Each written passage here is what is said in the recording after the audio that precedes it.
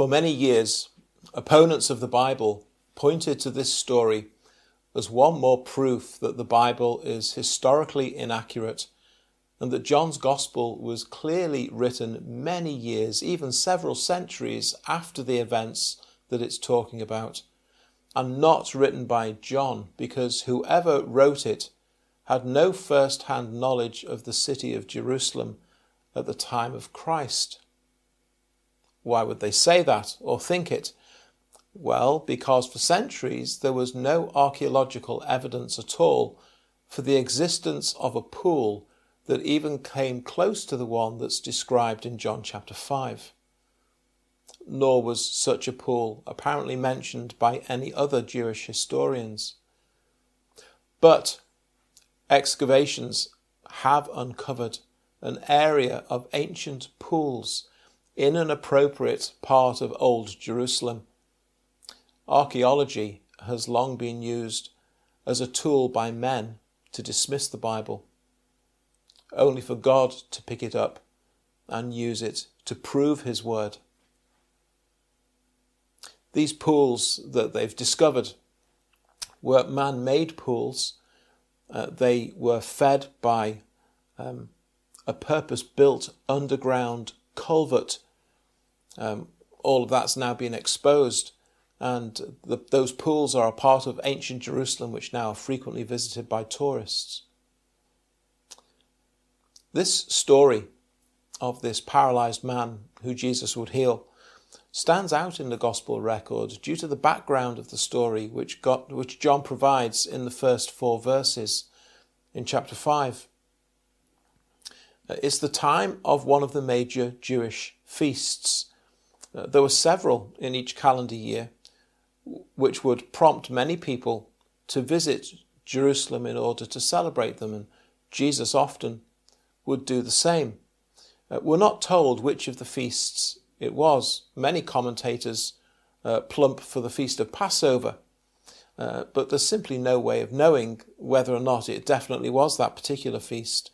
I think we can rest assured that if it was necessary for us to have known, God would have ensured that John recorded it for us. So rather than venture into pointless speculation as to which of the feasts it was, it's enough to know that it was one of the major Jewish feasts that was taking place at that time, and Jerusalem therefore would have been cloaked with a heady mix of excitement and religious fervour. And then at verse 2, we're introduced to this scene which is unique to these few verses in the Gospels. It must have been quite a spectacle to see what sounds like it was quite a vast crowd of people, all sick and disabled in some way, occupying probably every space around this pool, all hoping to be the first to plunge into the water when they saw the waters being stirred up. There are quite a lot of unanswerable questions that this scene prompts in our minds. Were these people lying around this pool all the time?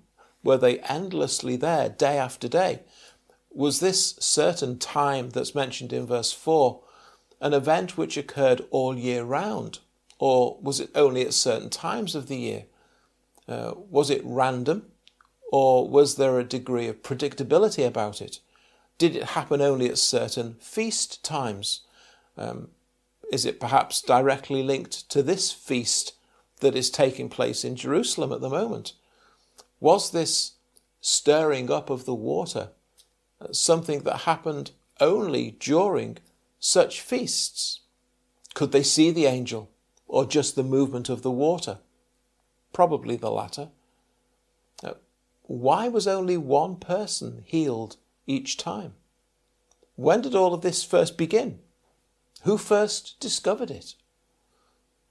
Well, these are questions that some people are probably itching to know the answers to, but we just don't know. What do we know? Well, we know that John was inspired and guided by the Holy Spirit. And so what he's saying here is enough for us to know, and it's the truth. We know that he's not using the kind of language which would normally prompt us not to take it literally, but rather to view it as some kind of analogy or picture language. No, this is presented as a factual narrative of real events. And so that's how we read it, and that's how we will accept it.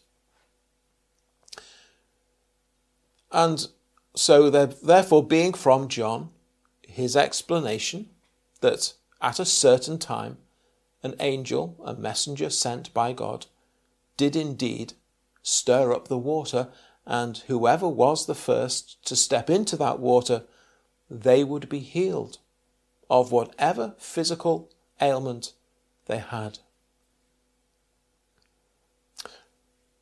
Well, let's consider what is made known to us here in this event that's recorded here. And I want us to consider it under three headings. And here's the first, thinking about this paralyzed man who we'll be introduced to. Unable to access a certain cure. Unable to access a certain cure. Can any of us possibly begin to imagine the frustration and desperation this poor man must have known? How many times has he seen people whose bodies were so obviously blighted by illness and disease stepping into that water and being immediately and completely made well? Sometimes perhaps he's watched as people with lesser infirmities than his own have been healed. How tantalizingly close he is. Yet he may as well be 1,000 miles away for all the good it's done him. Here's the water. Here comes the angel. There's the water stirring up. But he has no means of getting himself into the water in time. Someone is always there before him. Now, we don't know for certain if this man has been coming to this pool for each of his 38 years of illness. It certainly reads that way. And imagine if that is really what the case has been. 38 years. He knows that if he can just get into the water, he will be healed. But he cannot get there in time, and he has no one to help him. It's a curious situation, unlike anything else really that we read of in the Bible. But at the same time, it speaks volumes about the spiritual plight of men and women all over the world. What misery there is in this world because of sin. What misery was in evidence around that pool as all of those sick people lay there waiting for the angel to stir up the water. And the misery that we see in this world is all because of sin. Now, later on in John's Gospel, in the opening verses of chapter 9, in fact, Jesus will not permit us to jump to the conclusion that specific afflictions must be the consequence of particular sins. He won't allow us to think that way. But what the Bible does clearly teach is that all of the misery in this world is miserable because the world is riddled with and ruined by sin. And there are so many situations which are unfair and unjust. And yet, in it all, even here at this pool, if you have an eye to see it, God provides evidence of his grace and mercy. Indeed, he does so every day in many different ways. Now, here at this pool, for example, it's true that not all of these poor people have been healed. In fact, possibly the way it's presented to us, comparatively few people of the many who are there actually get healed. But God, nevertheless, has not forgotten them. He hasn't abandoned them. He sees their misery and he moves to help. Here at the pool of Bethesda, he provides a certain degree of hope. Now, God can't be blamed for their misery. All of the world's misery is the result of our collective sinfulness. That's what the Bible teaches. God is not to be despised because he does not choose to heal all of them. With a proper biblical view of sin, actually, you should be startled that he would care to heal any of them. There's another account of Jesus healing people, which helps us to keep a proper perspective of our own sinfulness. On one occasion, we read of Jesus healing 10 lepers, but it's recorded that only one of them came back to thank him. Now, people berate God, people hate God for supposedly being so cruel, so uncaring and unloving in permitting such suffering to exist in the world. We deserve not to suffer. And if you were such a loving God, you would not allow us to suffer.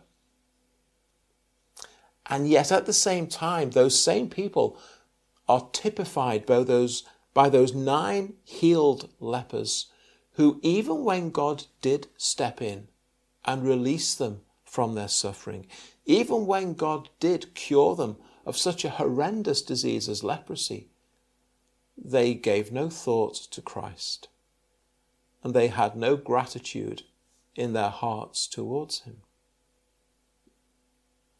And so you see that God would show any degree of mercy and grace towards such rebellious, self-centered, ungrateful people. That should be the thing that astounds us.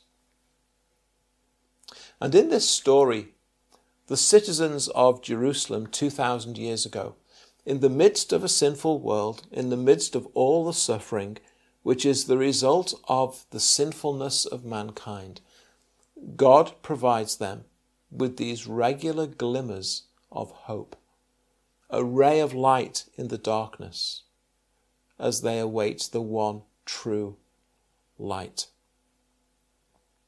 And what do we see in this man?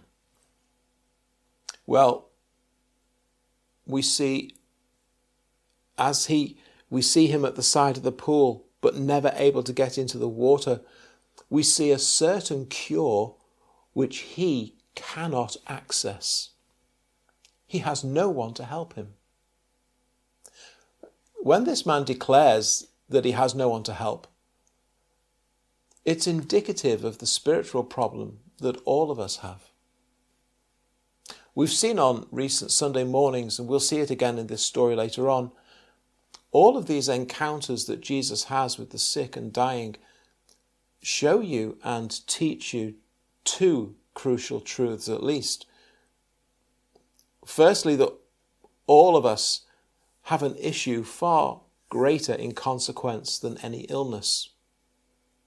And only God, and in these stories, in the person of the Lord Jesus Christ, who is the God-man, only God has the power and the authority to do anything about that problem which we have.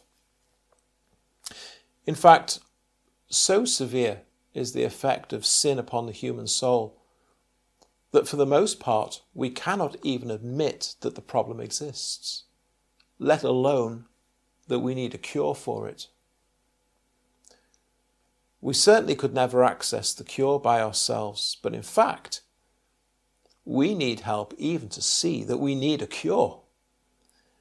Our condition spiritually is even worse than this paralyzed man's physical condition. He at least can recognize there's something terribly wrong with him, which needs putting right. We, in our sin, cannot even manage that. Our proud and stony hearts refuse to hear and listen and accept Few of us, of course, would ever dare to be without fault, but even fewer can ever find it in themselves to acknowledge that they really are as needy as God in his word says we are. But this is the starting point, to be able to acknowledge before God that in all of the evils and sorrows that you experience in your life, the required response is not to look outside of yourself for someone else to blame and at whom you may point your finger, but to recognize that this is a fallen world and that it is you and I who have done the falling. We've fallen away from God. We've fallen away from righteousness, fallen away from the truth, fallen short of his glory, and brought the rest of creation down with us. And you can spend the rest of your life pointing your finger at someone else and at all of the problems that you perceive to be a far bigger problem than you are. But none of that will ever change you. And for as long as you remain unchanged in your sin, you continue to be part of the problem. And you will remain fallen and sinful and broken and condemned. And just like this man, desperately in need of a cure, which is completely out of your reach. All seemed totally hopeless for that man until one day everything changed. And why did it change? For this reason: that certain cure came to him. Now we must leave it to the infinite and perfect wisdom of God as to why it is that on some occasions we see Jesus healing vast numbers of people in a single place, whilst at other times he apparently heals just the one. We do know that faith in those being healed plays a significant part. Faith specifically isn't mentioned in this story as it happens, but Jesus does frequently refer to it when healing people. And at the end of Matthew 13, when Jesus was in his hometown of Nazareth, that chapter concludes by telling us that Jesus did not do many mighty works there because of their unbelief. And we also, of course, have to bow down to the mystery of God's electing grace. A mystery in the sense that whilst in faith we believe and accept it, none of us could ever hope really to adequately understand or explain it. Who but God can know the mind of God? He would not be God if we could. But we see in these verses how it is that Christ works. This paralyzed man is described as being at a certain place, waiting for a certain event at a certain time. But what occurred was the thing that he was most in need of. To that certain man at a certain place and at a certain time came the Lord Jesus Christ. It's God who'd been sending down the angel to the water, but the good news of the gospel is that God has sent himself down to sinful men and women. And Jesus sees the man, and the one who is his creator knows all about him. He knows precisely why this man's body doesn't work. He knows why it doesn't work in terms of human biology, but more importantly, Jesus knows why it doesn't work in terms of God's sovereign purposes. He knows this man has been like this for 38 years. And Jesus meets this man with compassion and with mercy and with grace. Do you want to be made well? It seems kind of a silly question to ask the man. But it's actually the one question that Christ asks of everybody. Do you want to be made well? Do you? It's the question that's posed every time a sinful man or woman, boy or girl, hears the gospel being preached. Do you want to be made well? Whenever people are told of a loving God who sent his only begotten Son into this world to die in the place of sinners in order to pay in full the penalty of their sins, and who rose from the dead to secure for them victory over the grave and the certain hope of everlasting life. Whenever it's explained that in the Lord Jesus Christ, the condemnation that hangs over your head because of your guilt is taken away, that in him you may be washed and cleansed of all your sins. Here is the question that is put before you. Do you want to be made well? Do you want this soul cleansing forgiveness which only Christ can give? What of this man and his paralysis? Of course he wants to be made well, but his own inadequacies prevent him. And that's all Jesus needs to hear from him. But Lord, I can't. Because Jesus can. Christ can provide what he needs. Rise, he says, take up your bed and walk. And next come the two words which expose all of today's false teachers and fake healers who are making millions in some cases doing Satan's work for him. If you've ever watched such people, you'll see how those who are complaining of all kinds of aches and pains are supposedly freed from their diseases. You'll never see anyone in the kind of condition that this paralyzed man was in wheeled onto the platform and walk off it pushing their own wheelchair. You'll see some shameful hoaxes, but you'll never see the likes of this. It will go round the world in 5 minutes on social media if this kind of thing was really happening today. I once saw a recording of such a service, and someone in a wheelchair who very obviously had quite severe, what looked like cerebral palsy or something very similar, was wheeled onto the platform. Someone who had really a very severe level of disability. And some minutes later was wheeled back off the platform in exactly the same condition. The supposed healer brazenly declaring that God has been at work, but sometimes healing takes time or comes in stages. Or, of course, it's the person's own fault for not having enough faith. Oh, how very convenient as this con artist tries to let themselves off the hook. Look at what John says about Christ and this man. And immediately the man was made well, physically restored, made whole and made complete. And he stands for the first time in 38 years and he takes up his bed and he walks. That's the genuine power of God at work. Christ, the certain cure, came to him, spoke to him, worked in his body, brought healing and restoration, and actually isn't finished with him yet. Do you want to be made well in your soul?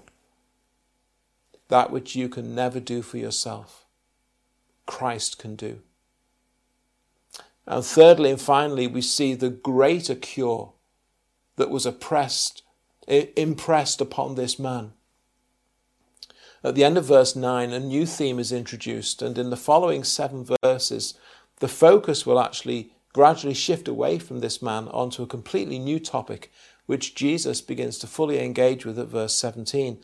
And that's not a major part of our consideration this morning, but I can't really ignore it either.